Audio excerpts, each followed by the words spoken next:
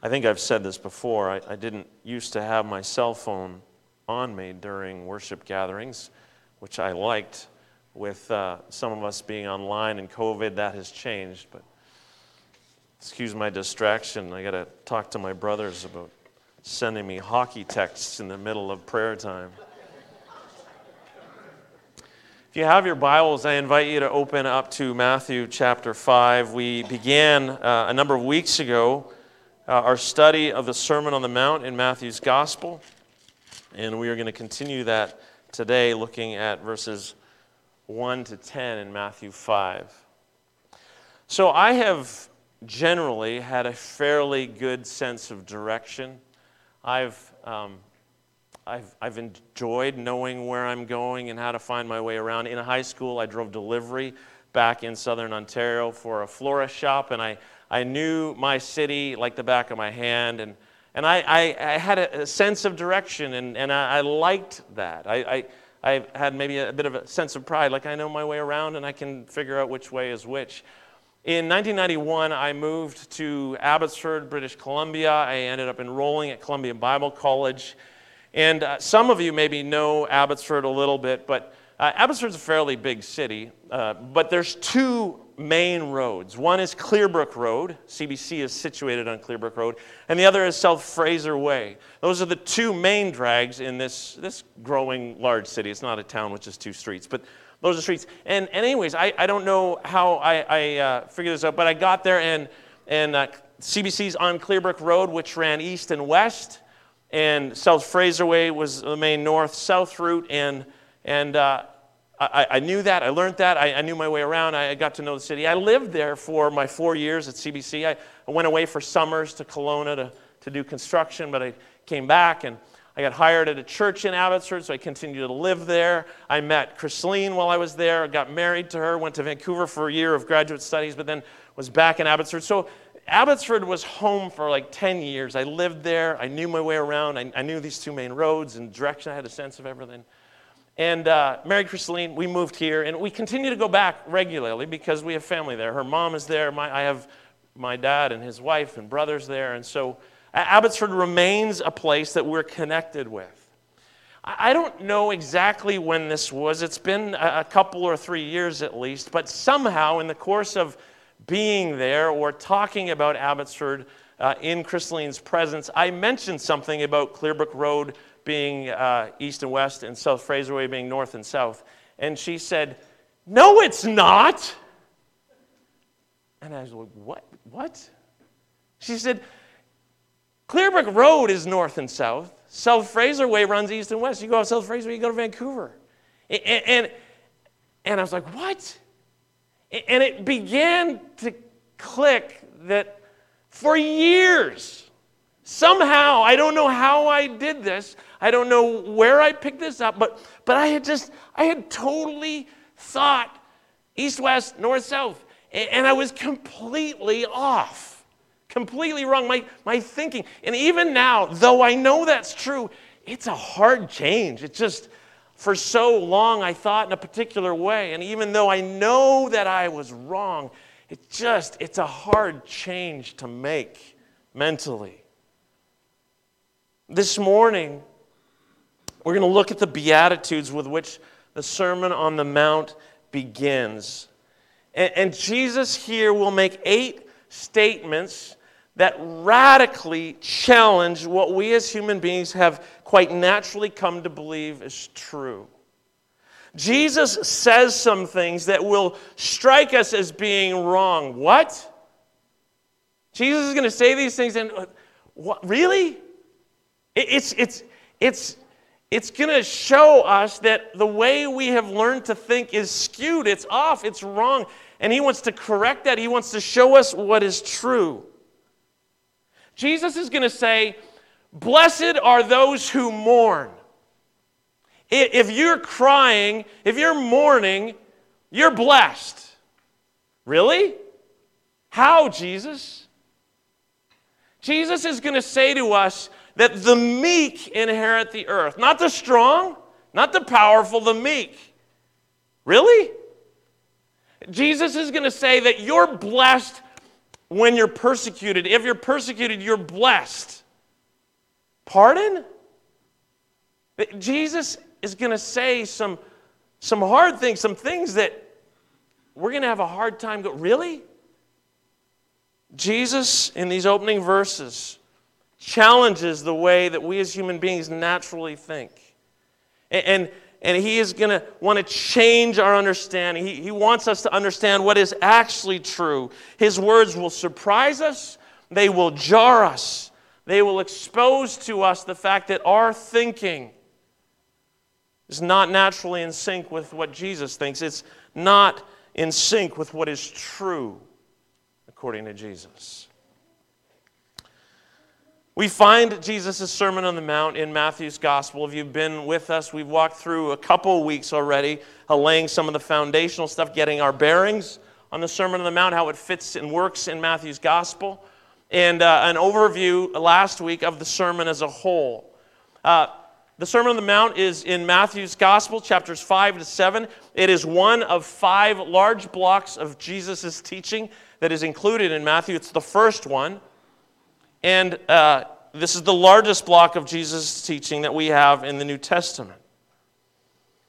We find that in Matthew's Gospel, John the Baptist is arrested, and Jesus steps out of the shadows and onto the scene, and his earthly ministry begins. He goes into Galilee, and in doing so, Matthew tells us he fulfills a prophecy from the prophet Isaiah from centuries earlier, that the people living in darkness have seen a great light.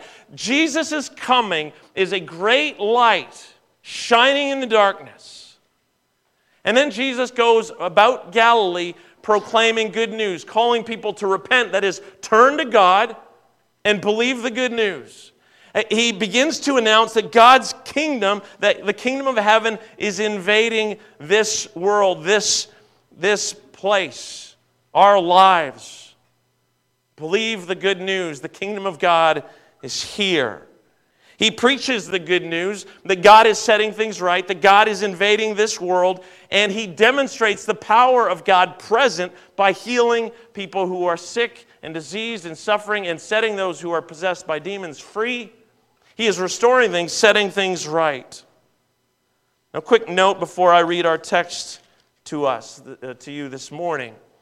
We're going to be looking at verses 1 to 10. The Beatitudes begin in verse 3, so verses 1 and 2 lay a little bit of foundation. Now, if you look ahead, if you have your Bibles, and I want to encourage you to bring your Bibles. I know some of you look at a screen maybe, but even that's better.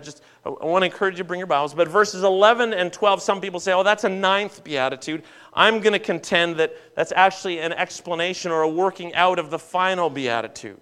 That there are 8, that they end in verse 10. That's my contention. So we'll look at verses 11 and 12 another day and not this morning. We're going to focus our attention on the 8 Beatitudes, beginning in verse 3 through to verse 10, along with the first 2 verses that introduce it. So if you have your Bibles, I invite you to follow along as I read Matthew 5, 1 to 10.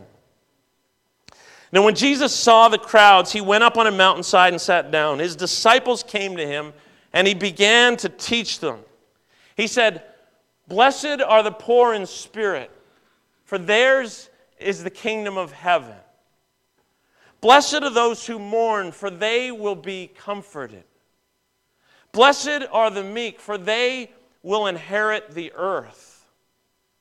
Blessed are those who hunger and thirst for righteousness, for they will be filled. Blessed are the merciful, for they will receive mercy. Blessed are the pure in heart, for they will see God.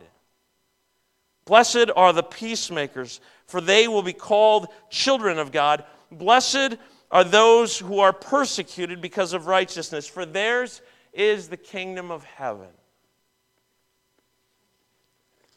Today, we are not going to look at any of these Beatitudes in tremendous detail. Rather, this morning I want to introduce us to these 8 Beatitudes, these 8 blessed are statements of Jesus. In the coming 8 weeks, we will walk through each one individually, diving deeply, trying to understand what all Jesus is saying. Today will be more of an overview of the 8. And to that end, I want to do 5 things with you in the time we have remaining. First, I want to remind you of the vital context of this sermon, the Sermon on the Mount. that we have explored the past weeks. I want to remind you of that. Second, I want to highlight a couple structural things, a couple things we recognize in how the Beatitudes are formed. Third, I want to consider these virtues, these qualities, these characteristics that Jesus here identifies.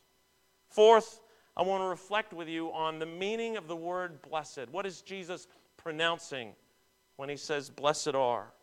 And fifth, I want to speak to our ability, or perhaps better put, our inability to produce these qualities, these virtues, by our own efforts. So first, the context of this sermon.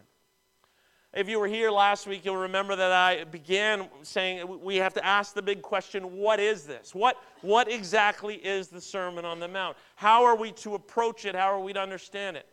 Throughout the years of church history, there have been many different approaches. I'm not going to go through all of those, but I want to quickly touch on some of them.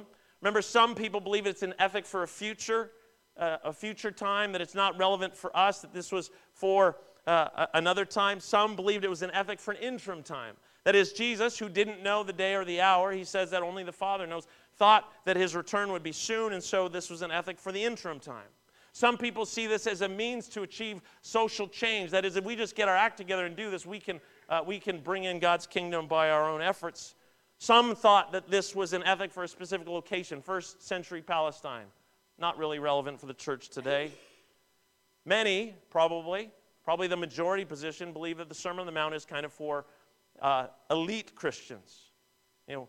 People who are maybe monks and nuns and people who are engaged in church ministry. This is for really special disciples, but not for general people, ordinary people. Others believe this is simply an ethic that shows us that we can't achieve what God calls us to. It's a mirror that shows us our desperate need for the cross. I contended last week that rather than any of those approaches, though there is something to that last one, it certainly shows us our need for the cross.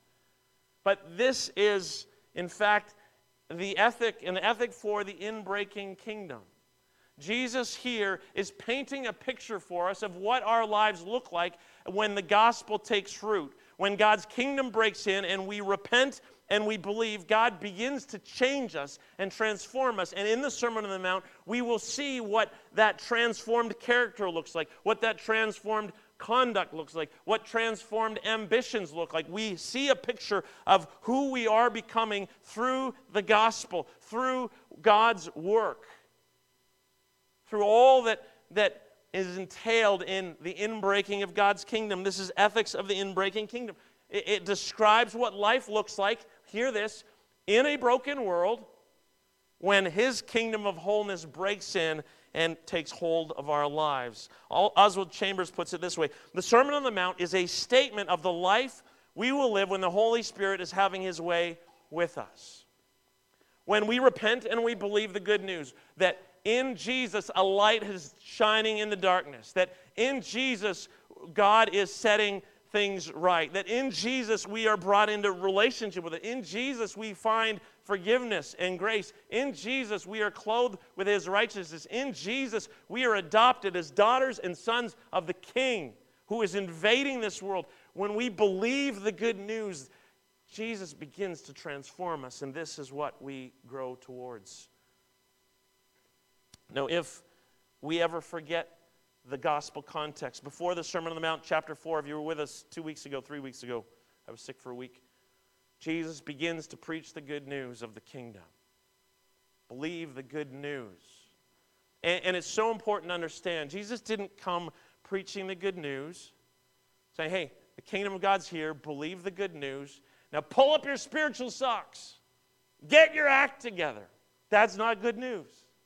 He says, good news that in his coming, God's kingdom is invading. In his coming, God is at work. Repent and believe the good news. When we believe, the gospel takes root in our lives and begins to shape us, transform our character, our conduct, our ambitions, our lives.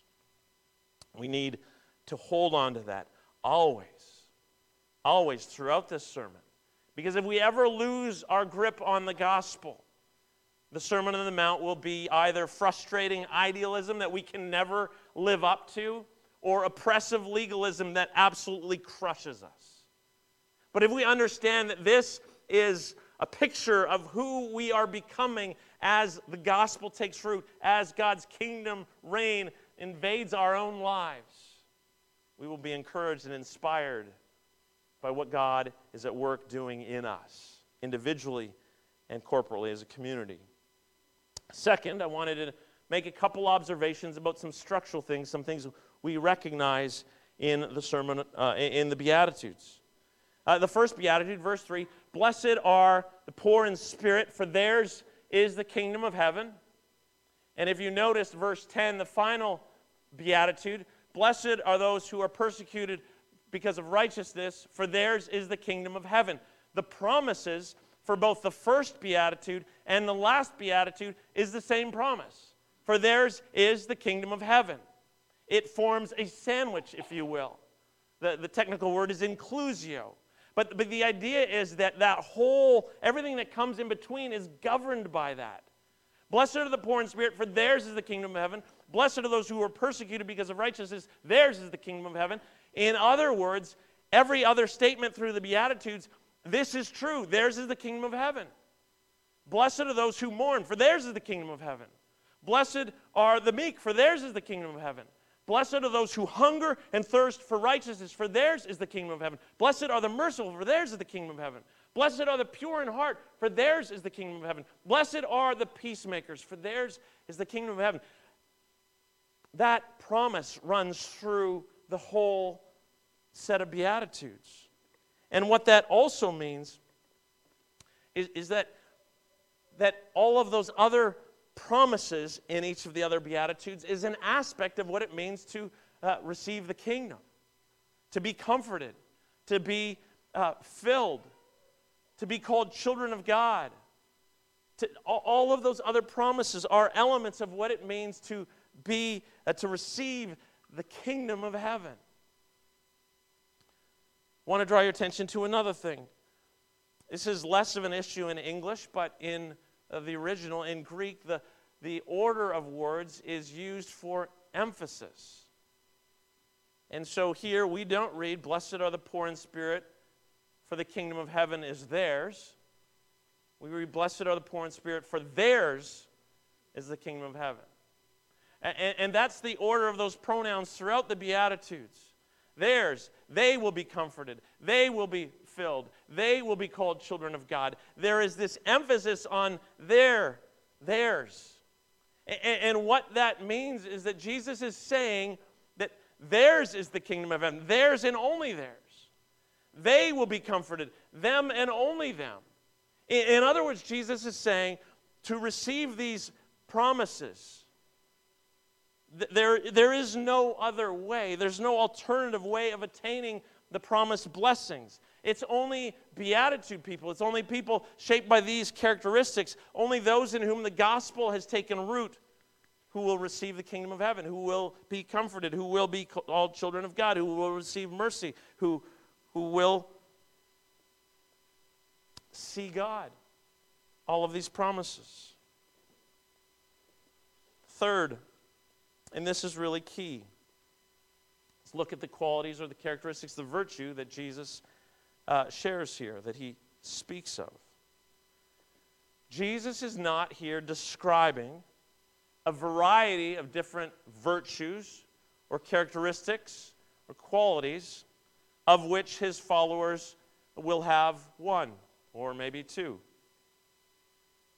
He's not saying that some will be poor in spirit, while others will mourn, others will be meek, others will hunger and thirst for righteousness, others will be merciful, others will be pure in heart, others will be peacemakers, others will be persecuted. He's not listing off, hey, here's some virtues, and my people collectively will have these, one of them. These are 8 different qualities, 8 different virtues of the same person that Jesus is describing. In other words, Jesus is describing a person in whom the gospel has taken root. He is saying when God's reign, his inbreaking kingdom breaks into a person's life, when they believe the gospel, that person is transformed, and these are the characteristics, these are the qualities that they will grow to exhibit. All of them. In other words, if we are in Christ, Jesus' desire is that all of us would exhibit all of these qualities. This is not 8 different individuals. This is not about you and I. Hey, I got this one, so I'm good. No, God wants to produce all of these in all of us. And all of these Beatitudes work together. We can interpret them by looking at the others, the other 7. They are 8 interrelated, inseparable qualities that go together. And the order is of significance. And as we walk through each of them over the coming weeks, we will see that. And they begin with the first one. Blessed are the poor in spirit. Blessed are those who understand that they come to God with empty hands. That they come not deserving anything from God other than judgment. That we come spiritually bankrupt. When you understand your utter complete need for God's mercy and grace, then theirs is the kingdom of God. That's the beginning point. We come knowing that we need His mercy. We come knowing we need His grace. And then we recognize our sin and we mourn. Our sin and the sin, the brokenness of the world in rebellion against God. And we weep. And Jesus promises that we will be comforted. And when we recognize our need and we mourn for our sin, we become meek, not arrogant and proud and boisterous, but meek, gentle people. Blessed are the meek, for they will inherit the earth. Not the powerful, not the strong, but those who know their need. Blessed are those who hunger and thirst for righteousness. When we recognize those other things, we come. And notice he doesn't say, blessed are the righteous. He says, blessed are those who hunger and thirst for righteousness. Blessed are those who understand that they are far from where they're supposed to be, but they long for that. They will be filled. Blessed are the merciful. When we recognize both our need for God's mercy and His abundant mercy, we become men and women who are merciful. And then we read, blessed are the pure in heart, for they will see God. Blessed are you when you desire, as God works in you, you desire one thing, and that is God. And the promise is that we will see Him. How amazing is that? And then 7th, blessed are the peacemakers, as those who have received God's mercy and grace, as those who have wept over the brokenness in our own lives and the world around us, those who have become meek, who hunger and thirst for righteousness, those who have hearts full of mercy, who desire God. Then we seek to bring peace in this world. We charge out into the midst of the chaos, announcing the peace of the Prince of Peace. And then, because the world doesn't want that, we find ourselves crushed. Blessed are those who are persecuted. There is a logic to these. They work together. They help us understand each of them. This is who Jesus wants to shape us to be. This is what it looks like when the gospel takes fruit, when God's kingdom reign breaks into our lives. He shapes us to be beatitude people. He transforms us. 4th, let's turn our attention to the word with which it all begins. Blessed are. We encounter many beatitudes, blessed are statements throughout Scripture. Psalm 1, blessed are those. God says to us, don't walk in step with the wicked, who don't stand in the way of sinners, who don't sit in the seat of mockers. There, God shows us 2 ways, the way of rebellion against Him and His way of submitting to His Word, meditating on His Word, following Him. Here we come to that in the New Testament. Jesus offers these 8 beatitudes, these 8 blessed are statements. But what exactly does that mean when He says blessed are? The Greek word here is a word makarios. Maybe you've heard of it before. It is often translated happy, and it can be translated happy, but happy is too weak, and it misses something of great importance. See, happy in English, in our use of the word, is tied to what's going on in our experience, tied to what's happening, and it puts the emphasis in the wrong place. Happiness is about what I'm feeling, what you're feeling. With the word Makarios, blessed, it's not focused on what you and I feel. Rather, it turns on how God feels about us, about how God feels about our circumstances, about our situation. My feelings, your feelings, are not the point of this word. When Jesus says, blessed are, he's sharing God's perspective of your life and my life when the gospel has taken root and he is transforming us as his people, that we are citizens of his inbreaking kingdom living in the midst of this broken world. God looks at us and says, you are blessed. It's his perspective. Various scholars and theologians have attempted to explain this with different words, and one attempt has been to say approved. You're approved. Blessed are you're approved. I don't love that one because it seems to point to what we somehow do. But that's one attempt. Another attempt is to use the word fortunate. Fortunate are you, poor in spirit. That's a little better. You're fortunate. That's God's perspective. Fortunate. Another word is congratulations. This is an expression. Herb Kopp, in fact, he writes this: Jesus is shouting congratulations to his followers because of a new reality present in their lives. They are enriched, immersed in God's goodness, filled to overflowing with God's grace. Congratulations. This is God's announcement of how he feels about us as he looks at us, those whom he has redeemed, those in whom the gospel is taking root and growing, those in whom his kingdom reign is at work. My favorite is that of Karl Barth, the German theologian. He said the best way to capture Makarios is this: you lucky bums. You lucky bums, you poor in spirit. You lucky bums, you who mourn, for you will be comforted. You lucky bums, you who are meek, for you inherit the earth. And on he goes. Darrell Johnson says, we could say it's God's word of in alignment.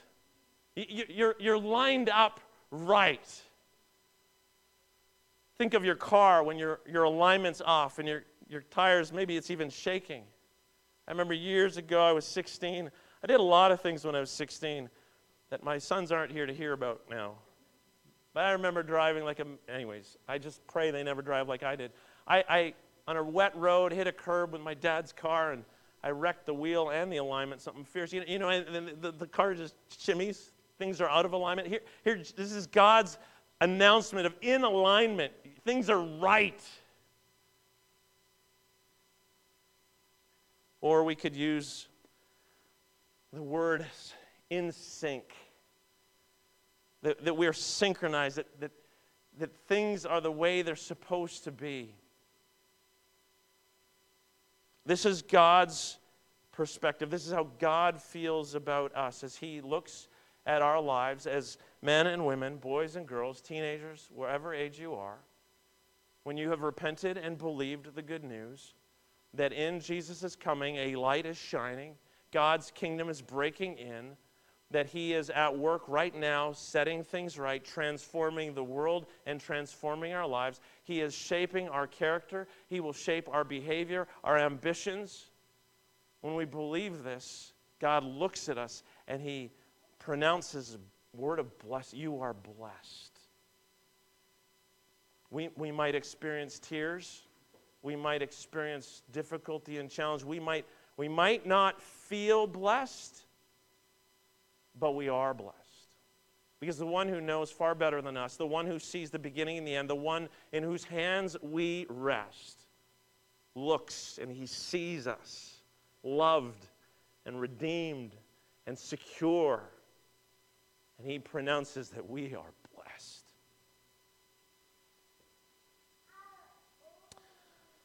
Fifth and finally, I want to say this, that these qualities that Jesus blesses, these virtues, these characteristics, are not natural human qualities. None of us can produce these qualities by our own attempts. None of us are born with these. Some of us might read through this list and think, oh, what hope do I have? I'm not very meek. Someone else has a meek temperament, and they got an advantage over me. I've been told I'm sometimes a little bit aggressive, abrasive even. What chance do I have? Well, I want to say to you that these are not natural human qualities. None of us are born with these. The qualities that people may have are not these qualities. These are characteristics, these are virtues that God grows in us, that God produces in us when we repent and believe. And so I can't say, hey, I can't be meek or I can't do... No, God produces these in us. God shapes us to exhibit these characteristics.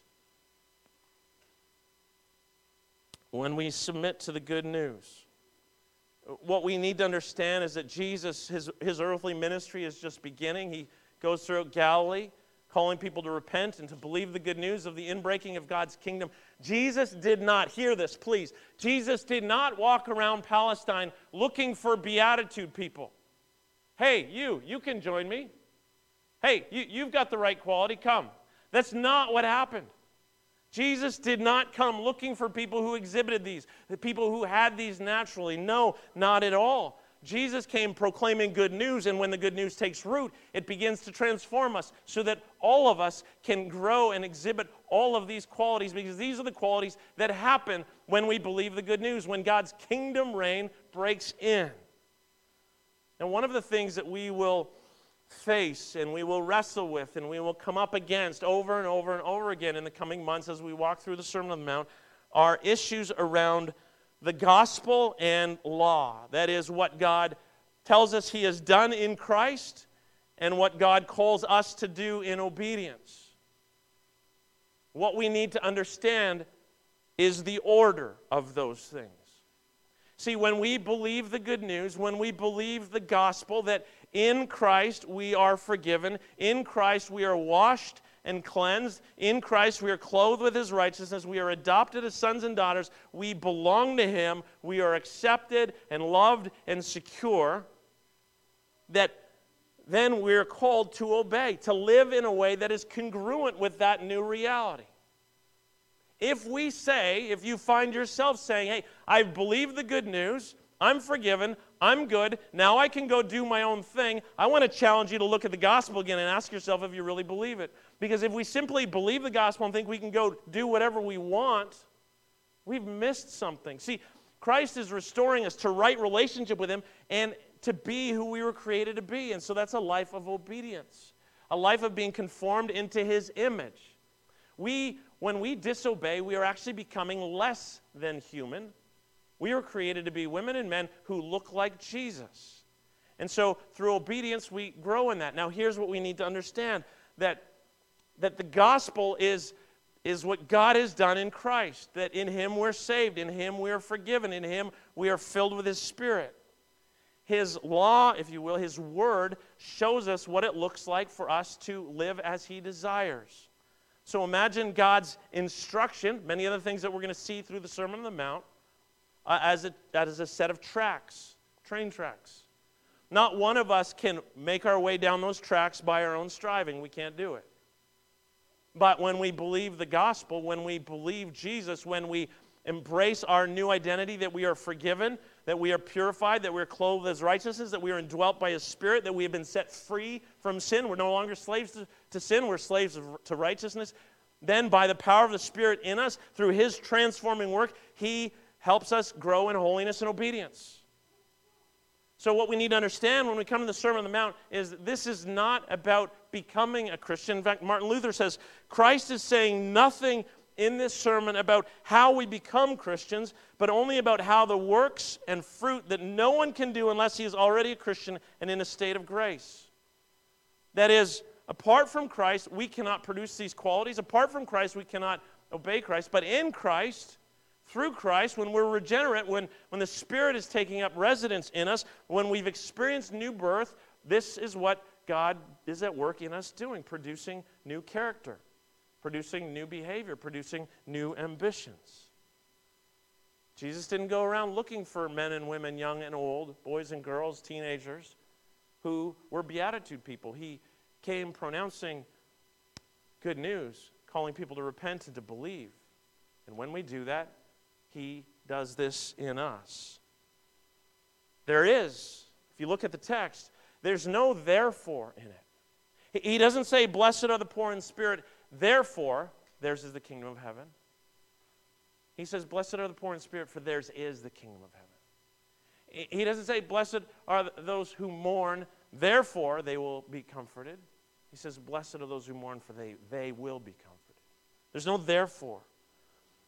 All of these are not things that I produce by my own striving, by my own efforts, by my own power. These are produced in me by the indwelling Spirit of God as I repent and believe the good news of the kingdom. Now, we're not simply passive. We are called continually to repent and to believe, to turn from sin to God and to believe the good news. And that is, in fact, part of Christian discipleship. It's daily, moment by moment. We repent. Every time we realize, every time God says, hey, that's not what I want for you, we repent. We say, forgive me, and we turn back to God, and we seek to obey God. We believe the good news that we are free from sin, that we have been created. We believe that there is joy in obedience. We repent and believe. We repent and believe. We repent and believe. That's the Christian life of discipleship. We believe our new identity. We believe what God says. We allow Him to transform our thinking. The Sermon on the Mount is the ethics of the inbreaking kingdom, what life looks like in a broken world when His kingdom of wholeness breaks in and takes hold of our hearts. Apart from that context, apart from the good news of what God is doing through Christ, the Sermon on the Mount, including the Beatitudes, will be frustrating idealism, something we can never live up to, or oppressive legalism, something that will absolutely crush us. But when we get the good news, when we believe the good news that in Christ God is broken into this world, we will be encouraged, we will be inspired, we will be excited about what God is doing in us, about who God is shaping us to be, about the kind of character He wants to produce in you and me.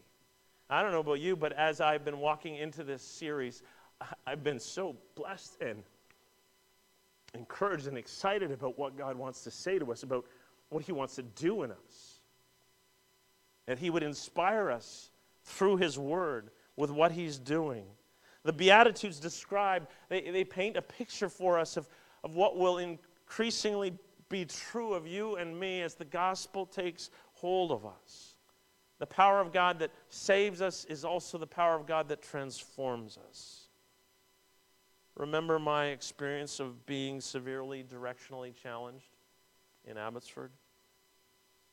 My thinking was skewed for years. And I still need to remind myself, oh yeah, Chrislene's right. This is north-south. That's not the only instance where she's right. Don't want to give that impression. My thinking was skewed and needs to be corrected. Brothers and sisters, we have heard so many lies. But what is true, but what is possible.